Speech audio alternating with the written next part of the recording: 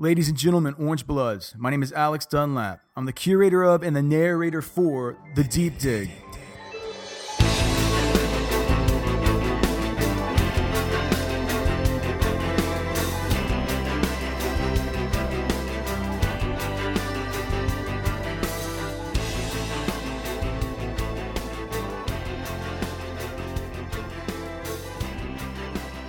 Ladies and gentlemen, Orange Bloods, welcome back to the Deep Dig podcast on orangebloods.com, episode 17. My name is Alex Dunlap, and we have a lot to get to today. I've been asked at what point I would resort to cannibalism by somebody in the Orange Bloods community. That's not what's going to hook you into this content, though. What's going to hook you into this content is Texas football, and we start out by addressing, how can we not? It's the elephant in the room. It's the super monster, the epic D'Onta Foreman 4.45 Pro Day 40 time. And look, what I'm going to talk about right now is going to answer the Orange Bloods community question and answer portion of the podcast.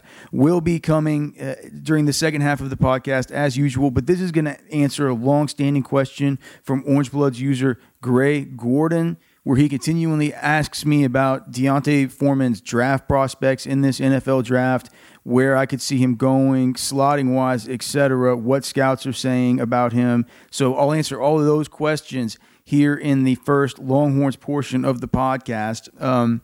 And here's what it is. I had talked to scouts at the Combine, scouts at the Senior Bowl. I'd even text message with scouts even coming into the Pro Day who said that they still believe that D'Onta Foreman was a guy who they had to prove was not going to run a 4.6. And I always thought that was crazy because, as you guys know, whether you're readers or you're listeners to this podcast or however you consume my content, you guys know that I've been saying ever since D'Onta was a freshman and being recruited as basically an add-on there with his brother, that this kid's got elite speed. He's got Adrian Peterson speed. And I said that because I put my own clock to him, and I had him clocked, I believe, that day at a 4.44, maybe a 4.43. And it was in that same bubble. And, golly, it sure sucked that Pro Day was in that bubble because I was looking so forward to it being in DKR, but the threat of weather moved it inside that crappy bubble. It was in that same bubble that I measured him his first time at that 4.44, that 4.43, right down at the other side of the bubble at his NFL Pro Day, where I counted 24 scouts in attendance. The Longhorns team sources, the SID, and also from Gil Brandt's tweet said that there were all 32 teams in attendance. And they were there at the time D'Onta Foreman's 40. And it was just unbelievable, and nobody knew what was coming. And I figured maybe the weight, maybe he's put on some weight. It could have added a little bit of time on there to where he's now a 4.5 guy, something like that. But even being a 4.5 guy, scouts were saying, if he can show us that, that's what we're looking for. On my other podcast, the Roster Watch podcast that you can find and subscribe to if you're into my work and you're into the NFL and fantasy football, I said, I just posed the question to my co-host, what does he have to run to get up into first-round consideration given everything else that we know? And the answer to that was, look, it's got to be a 4.45, And that's what we said before the Pro Day, whenever you take everything else into consideration. Because, look, you have the Doak Walker Award winner here. You have the guy who, for the stretch of games that he had to end his career at Texas, was more productive, more efficient, more explosive, and just a better player, statistically, than Ricky Williams or Earl Campbell. You have the guy who was the nation's leading rusher on a per-game basis. You have a 2,000-yard rusher, even in the absence of a bowl game and in the absence of the UTEP game. There was a cupcake. That could have been a 250-yard monster to put on top of it. Who knows what kind of records he could have set with that. So you have all those things going for him. You have the fact that, well, on tape, it looks like he has pull-away speed. He pulls away from fast DBs. He's fast as hell. Anybody who with two eyes can see that. You see that he weighs 245 pounds during the course of last season. You know that he can get through the line of scrimmage, that he can break tackles, that he has good vision, that he has quick feet. Then you get the pro day. And regardless of what people say about the hand time versus the electronic time at the combine, I don't give a hoot one bit about any of it, because what D'Onta Foreman is being evaluated on right now by NFL teams, the agreed upon time by NFL scouts, is a 4.45. D'Onta Foreman is a 4.45 guy. Period. End of story. Hand time versus electronic time, be damned if you want to get into the weeds with me about that and about how scouts use the data that they took with their own hand time versus the electronic time at the combine, and the complaints that some do have about the electronic times. I dare you to get me started, because we'll be on this damn podcast for 2 hours. D'Onta Foreman is a 4.45 runner. And that just checks off such a huge box. Also, the 3-cone, 7 flat. That's only better than, 6 guys at the combine?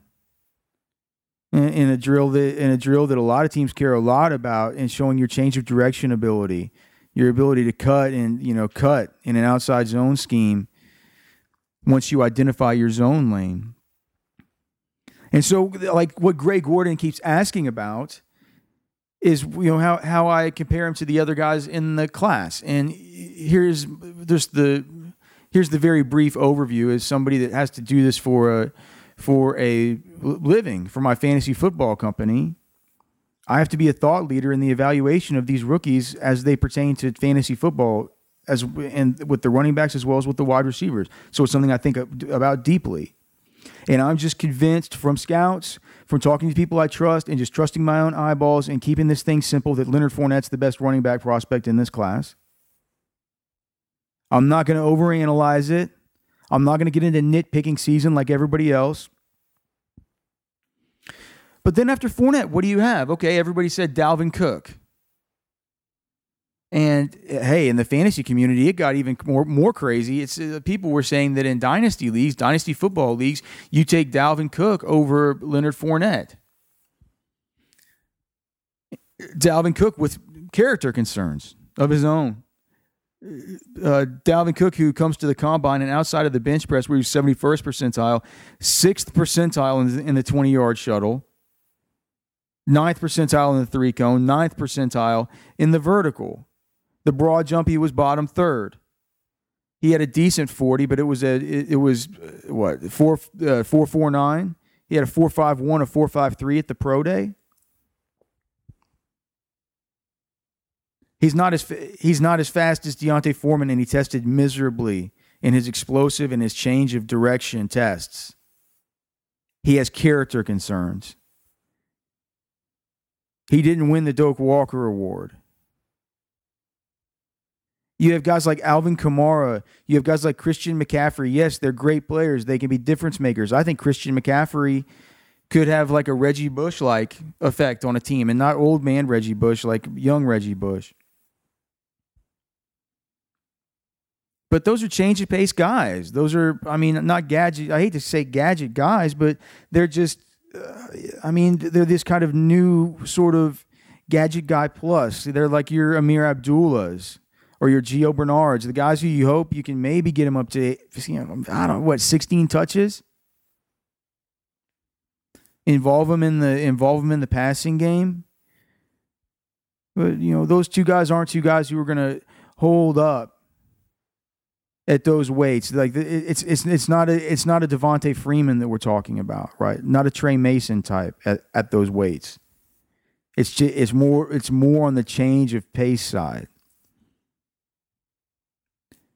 And then you got Joe Mixon who hit a girl. It's all over. Knocked this girl out. And if it wasn't for that, he'd probably be he'd be in consideration right up there at the top with D'Onta Foreman. But what are you gonna D'Onta Foreman, as far as his credentials, seems to seems to have this guy beat in every case. Joe Mixon, I guess the only argument you can make is the Le'Veon Bell comparisons with him and his ability to catch the ball as a receiver out of the backfield. That was not something that D'Onta Foreman got to show in college. But at the pro day, he didn't drop a ball. He caught every ball that was thrown his way, and not only did he catch every ball that was thrown his way, not to mention in those 10 and 1/8 inch hands, not only did he catch every ball thrown his way, he caught them out away from his body. He framed them beautifully, adjusted to them well, and got upfield. He showed that he's a natural catcher of the football. You would be too if your brother was a star wide receiver and you guys grew up throwing the football together in the backyard. Of course he can catch. So in this draft, if you're going to be taking one of these guys over D'Onta Foreman, you're going to have to answer as to why. Because it wasn't the college production that was better. If you cared so much about college production, you would take the pipsqueak from out at San Diego State, Donnell Pumphrey, that ran for 8 million yards. And it's not about the measurables, because D'Onta Foreman just ran a 7-flat 3-cone and a 4.45. And it's not about the character quality, because D'Onta Foreman, from everything that I know and from everything that I've witnessed and from what I know of his family and the people around him, is a genuinely good kid. When you know that there's allegations swirling around a Dalvin Cook, you've seen on film what Joe Mixon is capable of, and the way he acted on Twitter after it. I mean, you're going to have to explain to me, or you're going to have to explain to somebody why you take that guy over D'Onta Foreman. It's my sincere opinion right now, my professional opinion, that D'Onta Foreman is the second best running back in this entire 2017 NFL draft, and he should be drafted accordingly. If he's not, it'll mean that the team who is taking the Alvin Kamara, who's taking the Christian McCaffrey, has a very specialized role in their offense in mind for that player. All right, just wanted to hit on a couple of notes from practices. I guess we've had, since getting back from spring break, we've had a few practices open to us. We had the student appreciation practice, which was cockamamie, the way that they handled that with the media. I'll get to that in 1 second. I know some of you are tired of hearing me talk about it. If so, feel free to fast forward through that portion of the podcast. But as far as the actual practices, stuff we've taken away from them, I guess since the last podcast we had a Thursday practice. We did have the Saturday student appreciation practice. We did not have the Tuesday practice availability. They did not make an open window of practice for us on that Tuesday because of the pro day, but we will have an availability on Thursday. I personally will not be there, as I will be traveling right after I get done recording this podcast to lovely College Station for Texas A&M Pro Day. I'll be going straight from there to Texas Tech Pro Day for Patrick Mahomes' throwing session. But so we'll be depending on Anwar Richardson over at Orange Bloods for coverage of Thursday's practice and his reporting from the window of availability. But got a little bit of information yesterday information from yesterday from a few sources today about what was going on at practice.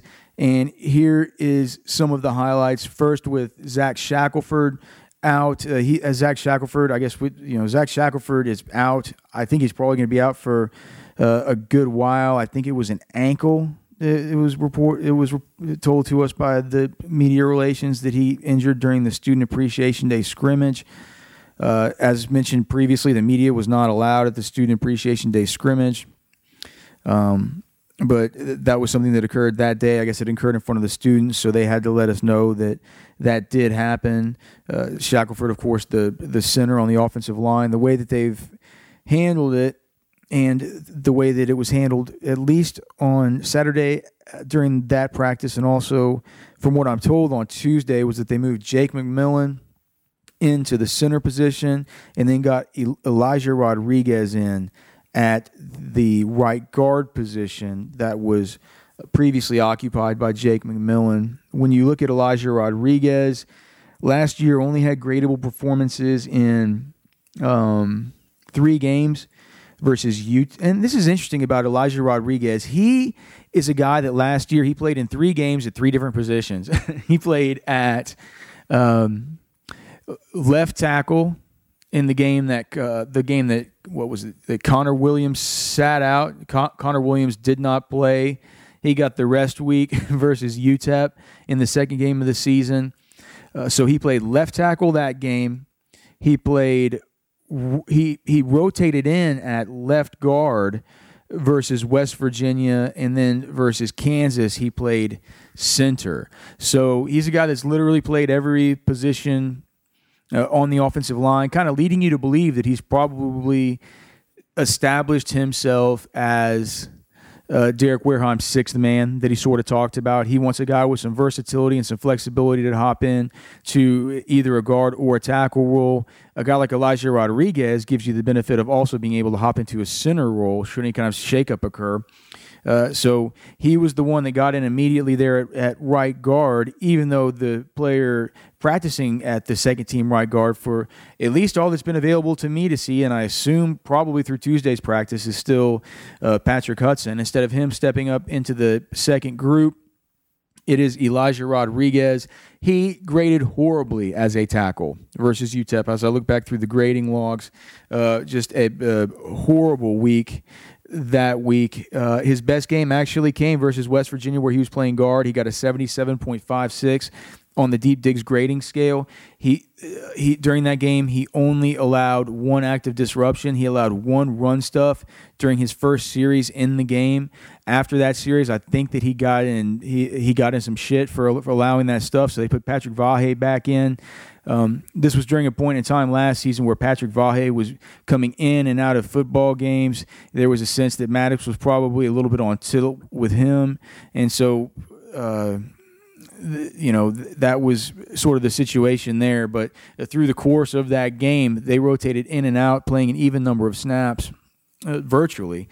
And actually, let me look at just the total snaps on the season to see the split in that game between Vahe and Elijah Rodriguez. In that, Vahe in that game played 57.58% of snaps, while Rodriguez handled the 43.43% of snaps. And during the course of that time, Elijah Rodriguez only allowed the 1 stuff. The issue is when you look at the offensive line disruption allowed on a per snap basis, Elijah Rodriguez last year on 222 total snaps allowed 4 sacks, 4 stuffs, 1 TFL, and also committed 2 penalties. So that was 1 active disruption allowed once per every, or 1 active disruption allowed and or penalty caused every 20.2 snaps.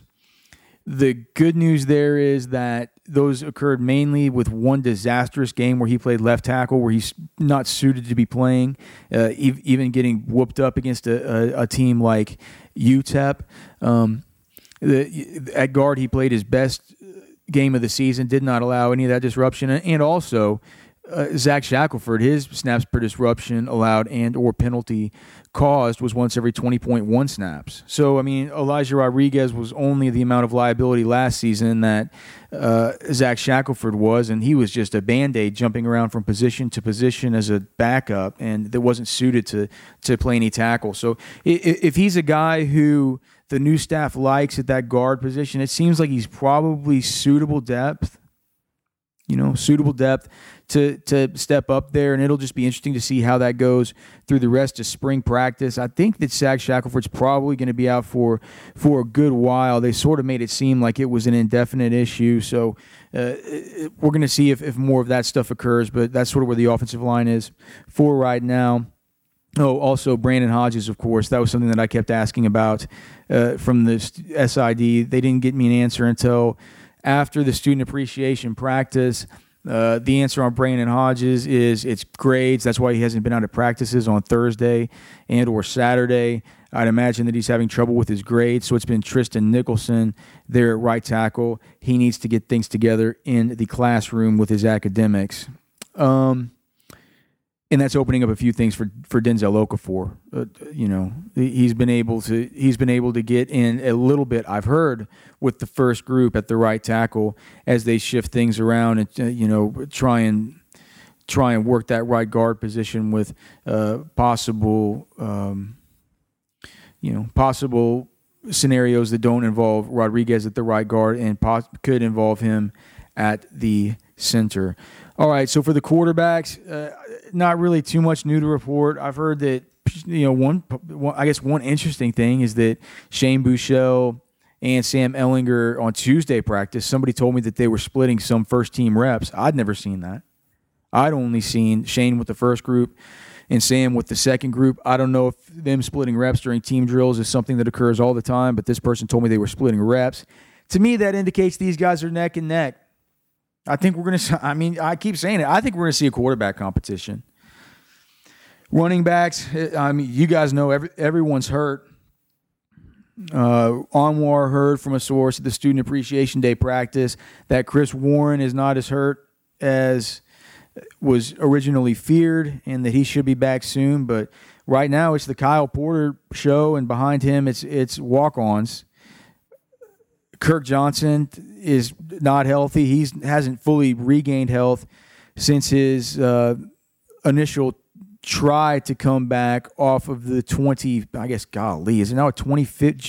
November 2015 ACL. Am I right on that? Golly. So yeah, Kirk Johnson needs to get healthy.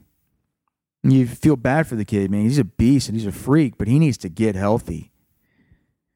Tristan Houston, who was coming along this camp. One person said he looked like one person said, I am not lying one bit when I said he told me Tristan Houston looked like the best runner out there. I said, are you kidding me? The runners have been even before they all got hurt, they were a little bit of a disappointment. You can't expect much out of Tonio Carter. He's a true freshman. He shouldn't even be ready for prom yet. So what can you really expect out of that guy? He's going to be a good one. And I liked what I saw out of him in practices, but he got hurt at the last Thursday. He was in a boot for Saturday practice. You got one scholarship runner right now. Seeing how those guys come along is going to be important. I guess with the defensive backs, it's just been a whole lot of mixing up at the corners. Chris Boyd and Holton Hill started out the year at the two corners. It seems like they've gotten back to that. Devontae Davis had mixed in, though, a little bit with those guys. So, getting those three on the field, getting them figured out remains an important issue. Another thing, it was yesterday, I believe, Tuesday in practice, where we were hearing Brandon Jones got work with the ones. That was over John Bonney at safety. So I think fans are going to like that. If that can stick, Brandon Jones and Deshaun Elliott back there at the safeties, two real recent stud recruits. As far as Brandon Jones, probably the most highly rated prospect on the whole entire team. He was the number two player in the state his year. So big time that he's coming along. So there with the DBs, just a couple of shakeups. Linebackers, I thought the big shakeup was Eric Fowler to the second-team defense. That seemed to occur sometime between Thursday and the Student Appreciation Day practice. There at the Mike linebacker position. They like him with the second team. It looks like he's moving up. He played exclusively with the third team at all practices available to us prior to the Student Appreciation practice. So it's possible he is unseating Edwin Freeman for now.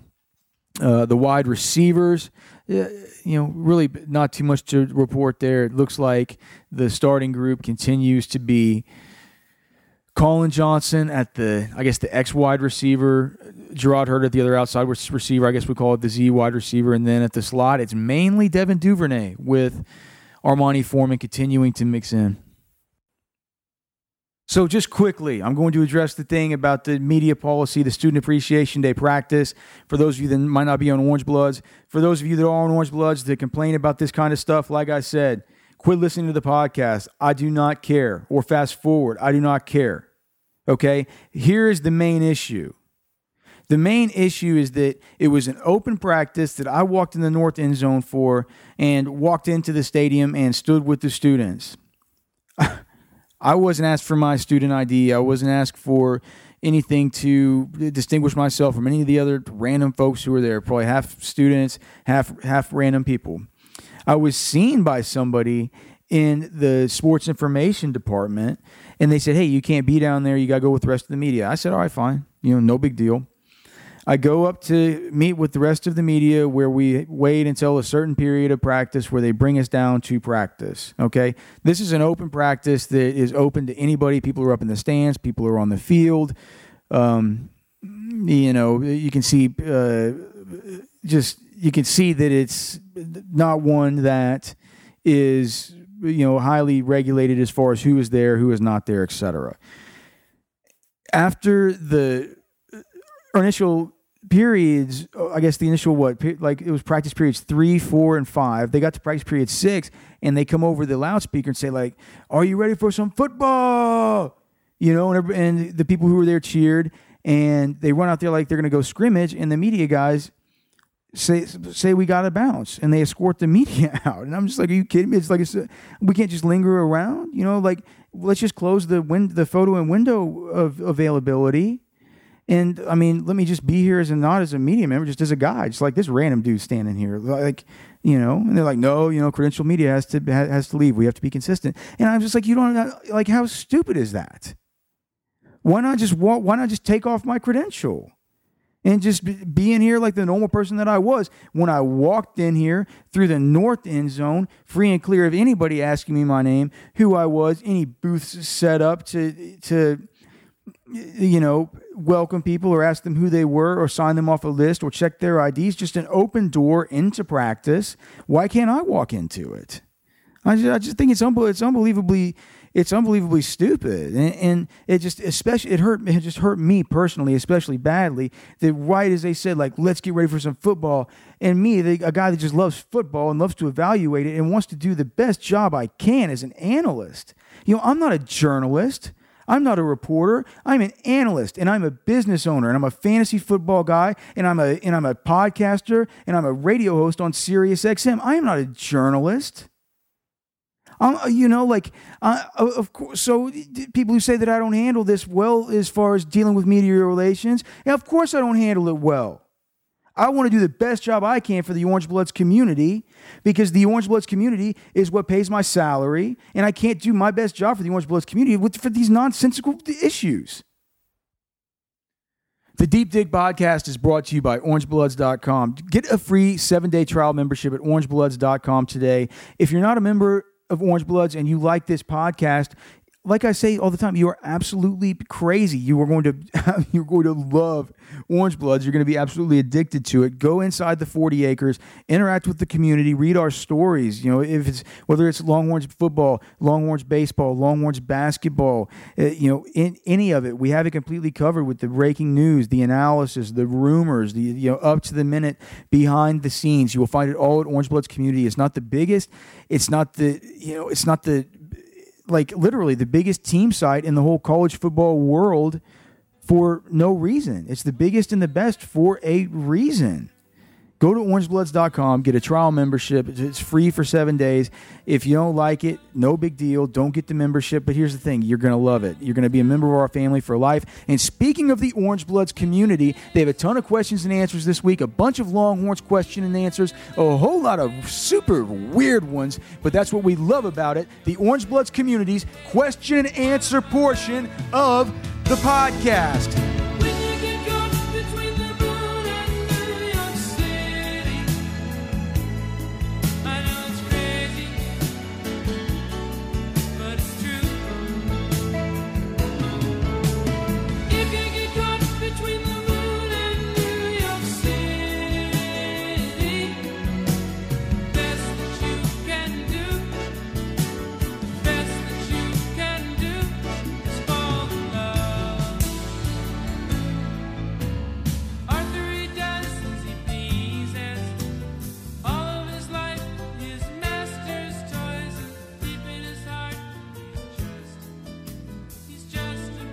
Alex Dunlap's work at OrangeBloods.com is brought to you by Wendy Swankowski DDS, the best in family and cosmetic dentistry for the Houston Memorial area.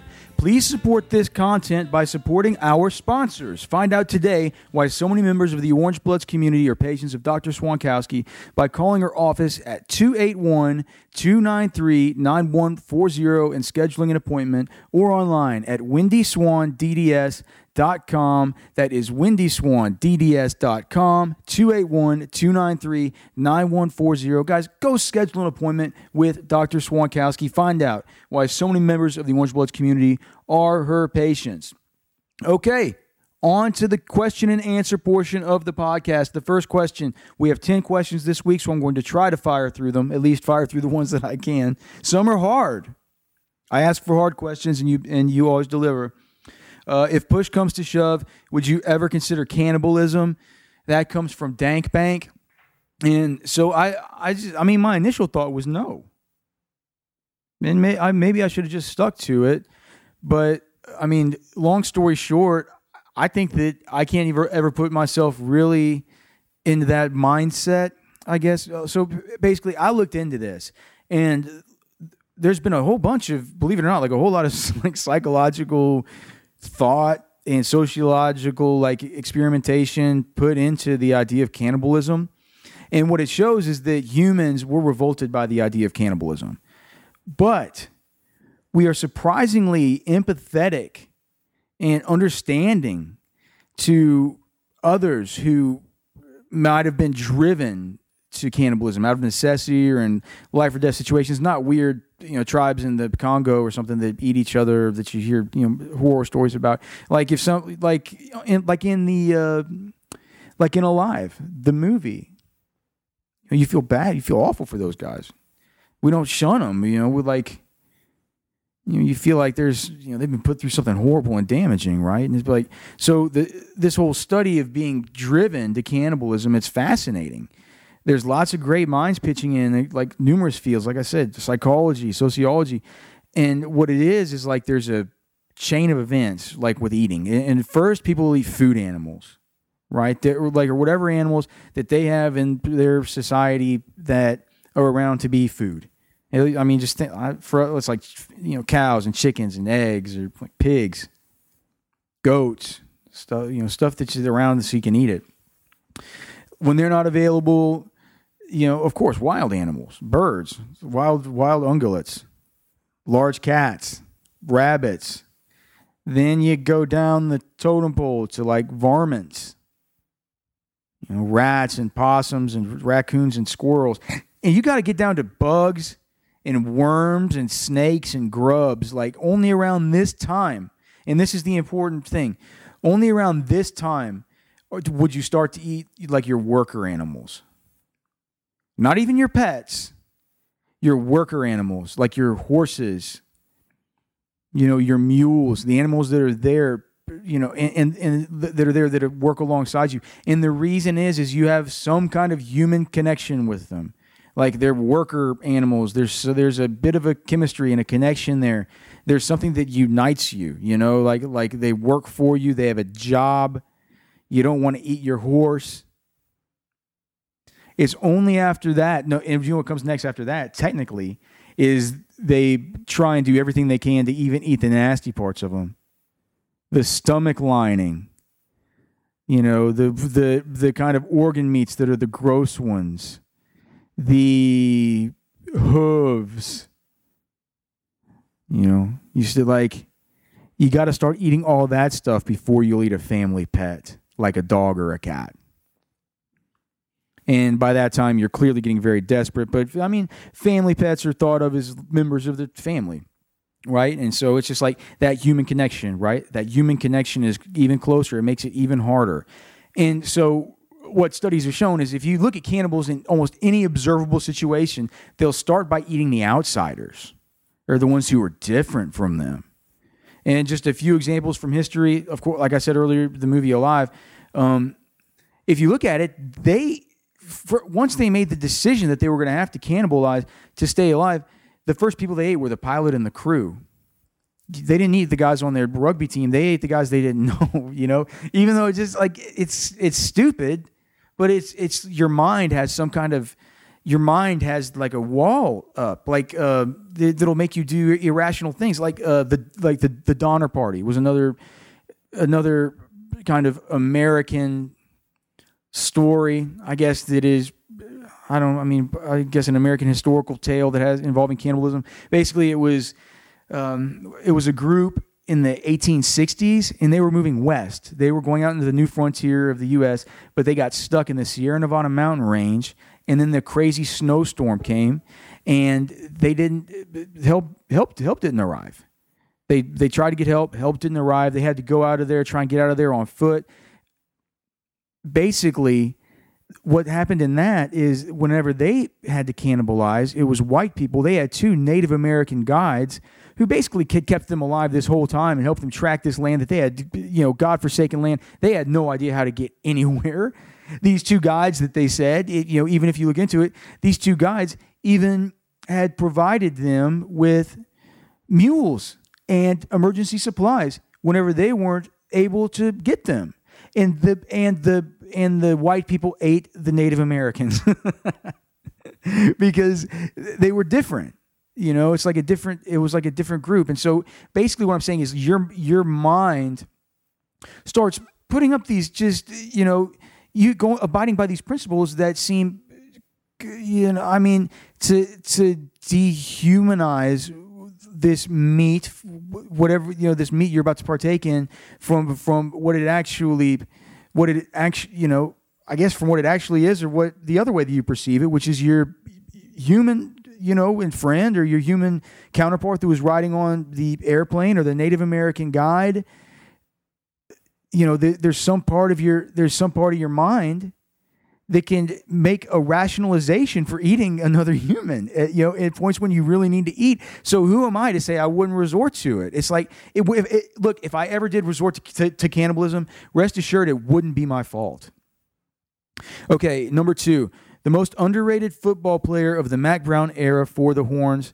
That comes from the Icebox, and it's funny, the Micah too. They both randomly asked basically the same question in this week's thread, so really weird.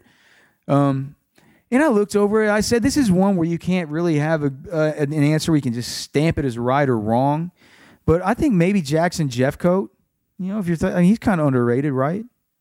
Or, you don't think about him as like one of the great guys. You don't think about him in the same sense with the Brian Arakpos or the Derek Johnsons or any of those types on defense. Maybe not even the Michael Griffin. Certainly not the DBU guys, the Tim Crowders. Jeffcoat's second most tackles for loss all time in his career, only behind DJ. He had 6 more TFLs in his career at Texas than Casey Hampton, 7 more than Shawn Rogers, 11 more than the Cowboy himself, Tony Brackens. Jeffcoat, what? Fifth all time in with his single season sacks. He's in front of Arakpo, Steve McMichael, Kenneth Sims, numerous others. Number 7 all time in total sacks. He's ahead of Arakpo again, ahead of Brackens again, Aaron Humphrey, Corey Redding. So, considering the fact that he's never mentioned in the same sentence as these guys, outside of when you read the stats, I'd say that during the Mack Brown era, maybe it was Jackson Jeffcoat. Number 3, what a dirtball question, but I put it in. It's from Tony3487, and this is basically the indecent proposal. Would you let somebody sleep with your wife for $10 million? And quick answer, no. That would ruin my life. My life's worth more than $10 million. Look, I'm a goal-oriented person. I want $10 million by the time I am 50. By simply doing the things I love and working very hard and trying to invest my money correctly. Why would I ruin my life and family just to get ahead by 14 years, 13 and a half years? And who knows, I might not have $10 million by the time I'm 50, but I will in my lifetime have $10 million. I'm making it a personal goal right now on this very podcast, but I will not let some random dude know. Ugh. I'm telling you, my life will be ruined. I just couldn't get that out of my head. No, sir. Number 4. Don't hear much other sports from you. Did you grow up a fan of baseball/basketball? What teams, players did you follow? That comes from James Billyhorn. And no, I'm really a fan of football only for the most part. That's why you don't hear much talk from me about other sports. I don't know much about them. I played football growing up. All I really ever played, I played youth baseball and youth soccer. But other than that, it was just football for me. I during the off season, I would do track and field, and I would do powerlifting. But that was only because my football coaches made my football coaches made me. It was part of my off season training program for football to partake in those track events like discus. And I will say a lot of my family's teachers and coaches, I come from a lot of coaches and stuff, so I certainly went to a lot of games growing up, to all kinds of games, even girls basketball games and softball. But I just love football the most. The only sports I've ever played, football, baseball, I couldn't even play basketball. I never played that organized at any level. I'm awful at it. I played Western Union rugby for the Austin Blacks after high school, but that's not a fun sport to watch or be a fan of. You can't find good content about rugby to watch. I guess thanks to daily fantasy sports, I've begun to have more and more of a growing appreciation for baseball, Major League Baseball. I'm beginning to kind of like it. I'm beginning to become kind of a fan, Hated it growing up. I've generally hated it my whole life. Thought it was boring for old people and stuff. And maybe that means I'm turning into an old person. Is that right? But, it's kind of like with fantasy sports. I don't like teams. I don't have teams as much as I have players that I really like. So I just figured I'd make this list. Let me pull this list. And these are the players that I just like. And I did by positions. And so catchers, last year was really Gary Sanchez that I loved using. I just thought that guy's pace was going to wear down, but he kept delivering game after game towards the end of the season last year. And out of your catcher, you love that. I also loved Wilson Contreras while he was catcher eligible. By the end of the year on DraftKings, they made him to where he was only eligible as an outfielder. And the general go-to, if he's on the slate for me, Buster Posey. He's always a real stud at catcher, which is a position where you can't get a whole lot of, huge tournament-winning upside through home runs. Buster Posey's a guy who's, has a good floor with a tremendous upside. I don't know anything about middle relievers or closers as far as pitchers. I only played my knowledge of baseball comes from just watching. Sometimes I'll know if a team has a horrible bullpen because that's something I'll look into bullpen rankings, and so I guess that gets me into the land of middle relievers and closers. But I'm not fans of any of these guys because I don't roster them. You only roster starting pitching in daily fantasy sports. But the only way you look into bullpens if it's like games that you look at that have a big line that you want to target. You can say that I think the Cincinnati Reds last year had from my experience, had one of the worst bullpens in all of baseball. And so what I would do is I would target hitters against them in games where the lines were pretty high, where they were pretty high favorites. This way I figured they were pretty high favorites because the opposing team was going to be getting into that bullpen and being able to knock these guys around. So I'll look at that. I'll look at that kind of stuff, but I don't know who my favorite middle relievers or closers are. As far as starting pitching, I love Clayton Kershaw for fantasy, and I just love to watch him.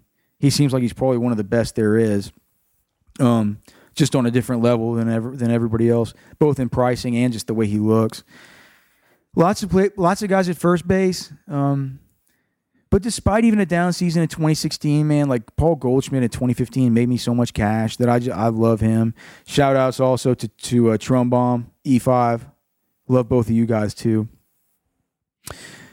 Second base, no question. Altuve, one of my favorite players in baseball. That little man just jacks it. I think he's awesome to watch. And hey, no question at shortstop either. It's Carlos Correa, another favorite of mine. So maybe by random chance, I am kind of an Astros fan. Third base, lots of great ones. I play Josh Donaldson a lot just because I like to stack the Toronto Blue Jays.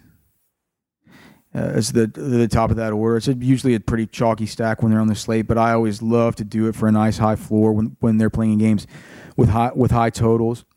And I always like to play Oh, as far as as far as third baseman, Danny Valencia is my dude versus left-handed pitching. I love that he's a lefty masher.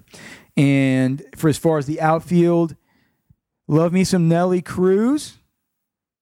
Always love him. I love playing him in those late night hammer spots where, if he has a big game, nobody likes especially if it's before lineups are up, whenever the slate locks. If starting lineups aren't up yet and people don't know where people are going to be, if maybe who knows, maybe they're scratched, or if they're batting at a bad spot in the order. Like, people just love to have the lineups up before they put their DFS, lineups in. And so sometimes Nelson Cruz, like the Mariners, their lineups aren't up by the time you got to get your lineups in for DFS. And so his ownership's generally lower. So it's a late night game. It's one of the last games. He's going to have a lower ownership percentage. And those are games where I love to get those guys in with high upside. So Nelly Cruz, I use him all the time. Of course, Trout, Bryce Harper, love to use those guys.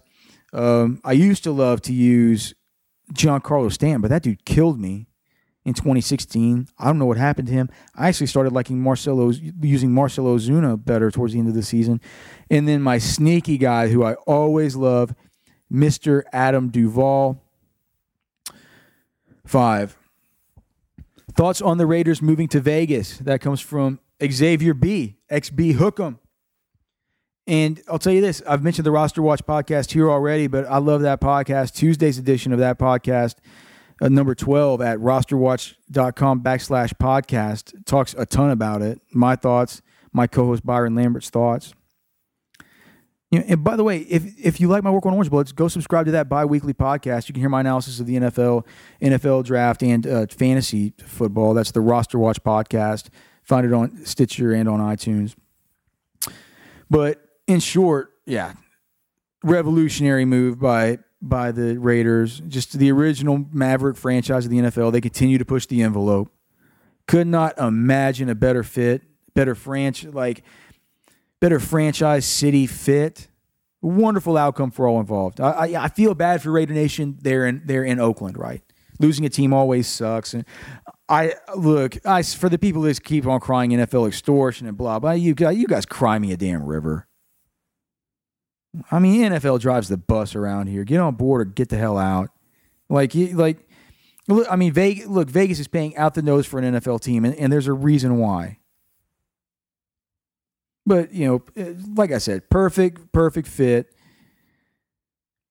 The relationship in Oakland wasn't any good anyway. Didn't Al Davis sue Oakland a bunch? Mark Davis's relationship wasn't any better. That stadium sucked. They had to play on a baseball field. Speaking of Danny Valencia, he's stealing bases the same places where Latavius Murray's tripping over the damn infield.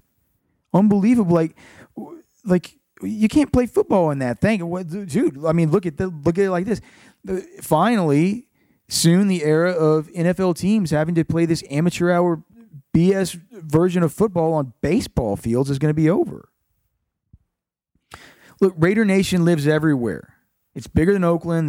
Look, this move will only grow the fan base. They're going to get fans from this. Fans of other teams are going to see the Raiders live more often than they see their own team. Because why? Because they're going to be in Vegas and they're going to want to go see football. Or because it'll be the one away game that they'll want to go see their team play in because it'll be in Vegas. It makes me want to be a fan. I think it's awesome that Las Vegas has a football team. Look, it's needed to happen. It's Raider Nation, and it's just perfect. Raider Nation is an international nation, and Vegas is an international city. Here's my questions: how will the players handle living there? There's already strip clubs. Sapphire has already offered players free lap dances and limo rides forever. They actually said forever. Free lap dances and limo rides. What could possibly go wrong with, roided up, hormones racing, 20-something-year-old, huge men that play a violent sport to get free lap dances all night? I can't imagine that putting them in any sort of bad positions. Also, are they going to be allowed to play? Golly, I just can't imagine the positions these guys are going to be put in. free lap dances for life. You know how many drugs there are going to be at you know how many drugs there are at those Vegas strip clubs? Like, these guys going to be putting themselves in positions. Like, are they going to be able to play blackjack, roulette, poker? So what I did, I looked up the NFL's gambling policy, or I should say read a few articles from, I guess, a few years back about the NFL's gambling policy, mainly centered around the NFL's and it's so funny how the NFL has just come full circle on fantasy and just embraces it like it's its own invention now. Before UIGEA, the NFL just kept fantasy football, at the very least at arm's length, and basically classified it as gambling. But anyway, it was about Tony Romo, and he having his fantasy football convention in Las Vegas, remember, and it couldn't be inside a casino and all this. And so what it was is that it says in one portion that all players and league personnel are allowed to go to, quote, legally operated casinos or horse racing tracks for the purpose of wagering on casino games or races on their own time. So technically this means that Las Vegas Raiders players or visiting players coming to visit the Raiders, if they've stayed the night, they would be allowed to be inside a casino or a sports book to gamble.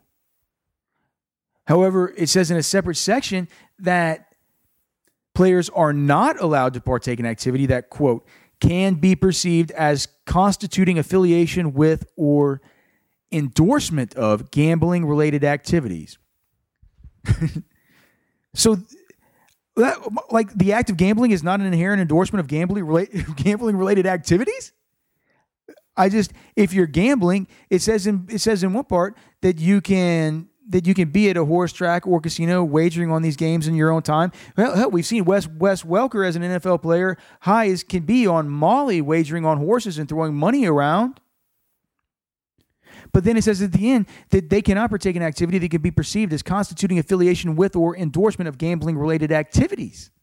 So I'm just asking, is gambling itself not an inherent endorsement of gambling-related activities? I don't know. Players are going to need to be briefed on this prior to 2019. And they should move earlier than 2019. Staying around there in that city that doesn't want you, you don't want it. It's like getting divorced and staying in the same house with your ex-wife. Just get the move over with. Go play in some crappy stadium until your beautiful new home for Raider Nation is built in Vegas. 7, what pisses you off more? Getting all the way to the 14th floor with all your shit and your family's shit for the key card not to work, or standing in line at the grocery store and some lady sends a 6-year-old back to the aisles to try and locate something she's never even heard of before. After 5 to 6 minutes, nobody's heard from him. That comes from A10 Horn. So it's basically, what bothers me more, getting upstairs with all of my luggage, with my wife and my family, and my key card not working that had been given to me by the person at the front desk, or being held hostage for my time by some idiot who thinks, basically, here's my answer. It's the second one. Because the thing that with the key card, that was a mistake that somebody made, okay? That was something where they slide the card. They wanted to do it right. They handed it to you. They do it a million times a day. They did it wrong. They're sorry. It doesn't really take you that much time. Leave your wife there. Leave your kids there. Watch the luggage, honey. Be right back. Head downstairs. Hey, the card doesn't work. Room 1426. Sorry about that, sir. Right back upstairs. We're in. Now, the grocery store thing, sending the kid back, that is a conscious decision being made by somebody that it's just like, this reminds me of the coach, I forget the women's basketball coach, who had the thing on Twitter the other day, the big quote about how the players these days seem more self-centered than they used to seem. And I said, well, is that the same as selfish? And I started thinking to myself, what's the difference between selfish and self-centered? Is there a difference between selfish and self-centered? What is the difference with kids these days? Are they selfish? And I don't think it's selfish. I think it's self-centered. I think it's like the view of the world is just sort of more around them, maybe. Maybe that's one of the ways that, I feel like a basketball coach, a women's basketball coach of college kids is probably pretty in tune with that and sees that very often, that, to get to with these kids, there's more of a view of the world and a more world viewpoint that revolves around you, like self-centered, not necessarily selfish, right? And like the hotel scenario, that's not a decision that somebody made to inconvenience you. That wasn't somebody being inconsiderate. That was somebody just failing at their job. That's a mistake, right? The store, somebody made a decision that your time is not as valuable as theirs. They've decided, knowing that time equals money in all of our lives, that all of us on earth, that they are going to rob you of some of yours, because basically what this is coming down to is them getting their stuff, getting out of line, going back, getting the thing they forgot, and getting back in line. They've decided that it is worth more that some of their time is preserved than it costs you and the people behind them, however many people that is, however many multipliers that is. As far as the utility lost, it's more important than that. Like, to me, it's a ridiculous question. I hate that person. So the better question would be, who would have been the one you hate the most? Go back and grab stuff guy, or reclines in his seat guy in coach on the airplanes? Because both of those people are just inconsiderate idiots. All right, number 8. Should the 40-yard dash be the gold standard of football speed measurement? Wouldn't a 20-yard sprint be more practical given the distances covered, or the distances covered on the vast majority of football plays, maybe 40 yards for corners and wide receivers? That comes from Hookah Horns. There is no gold standard Hookah Horns, but it's the best we have. But hey, look, even in wide receivers, you can't put everything into a drill. Where Jerry Rice, the GOAT, right? Jerry Rice ran a 4.6. So it's the best we have. From my study and through my interviews with great minds in the field of human performance, such as Dr. Brian Hoffman of the University of Georgia, who has done a peer-reviewed study for the Performance Magazine, Human Performance Magazine, on this. Also, I mean, Dr. Hoffman's done some awesome studies about the combine too, like also about the Wonderlic, about what a horseshit test that is. Dr. Brian Hoffman, he says it's the only physical test at the NFL Combine which actually has a true correlation with future NFL success. It's actually a negative correlation because, because as the times go down, production goes up. But it's a positive correlation. The lower your time, the more positive you view it, right? So the only real correlation right there with any of them is the 40-yard dash. That includes the 10 and the 20-yard splits. As you mentioned, across all positions, they were statistically negligible. So no. Number 9, if you found out tomorrow with 100% certainty that there is an afterlife, would it change the way you live right now? That comes from Hornius Emeritus. To me, no. People might think I'm crazy. You might not believe that I believe this way, but I believe with 100% certainty in my heart that there is an afterlife. So I don't think I changed a thing. I'm good. And finally, number 10, and I want to say thank you guys to everybody who submitted questions. As always, certainly appreciate them. Couldn't make the podcast without all of you. Also, I ask if you like this podcast, you want me to continue doing it, please, give it a thumbs up in Stitcher, give it a 5-star rating in iTunes. It only takes a couple seconds. It's 2 seconds of your time.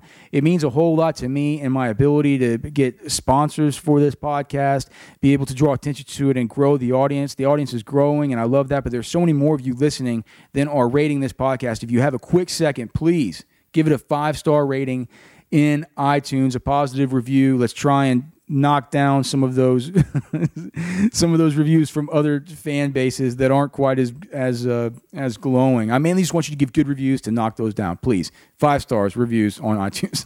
All right, so number 10, finally. If you were swallowed by a sperm whale, how long could you survive in its stomach? And I would never be swallowed by a sperm whale because they don't swallow people. Look, whales are smarter than us, I'll bet. I'll bet dolphins are even smarter than us. And I don't think they accidentally swallow anything. They're capable of it. I looked it up. They can swallow a giant squid, and giant squid are bigger than us. And there are stories online about people surviving inside a whale's stomach. There's a story in the Bible about it. I mean, I've never thought that was true. But there's stories online, too. Like, I think a man in Spain lived in one there for 3 days. A quick search on Snopes. These are all fake. There's one account from 1891 that said this dude, James Bartley, had a similar few days inside a whale's stomach. But investigations on this show, inconsistency after inconsistency in that story. I personally called BS when I read that the whale, it says the whale was attacking the boat and he happened to fall in its mouth. When was the last time you saw a sperm whale attacking anything besides a bunch of plankton?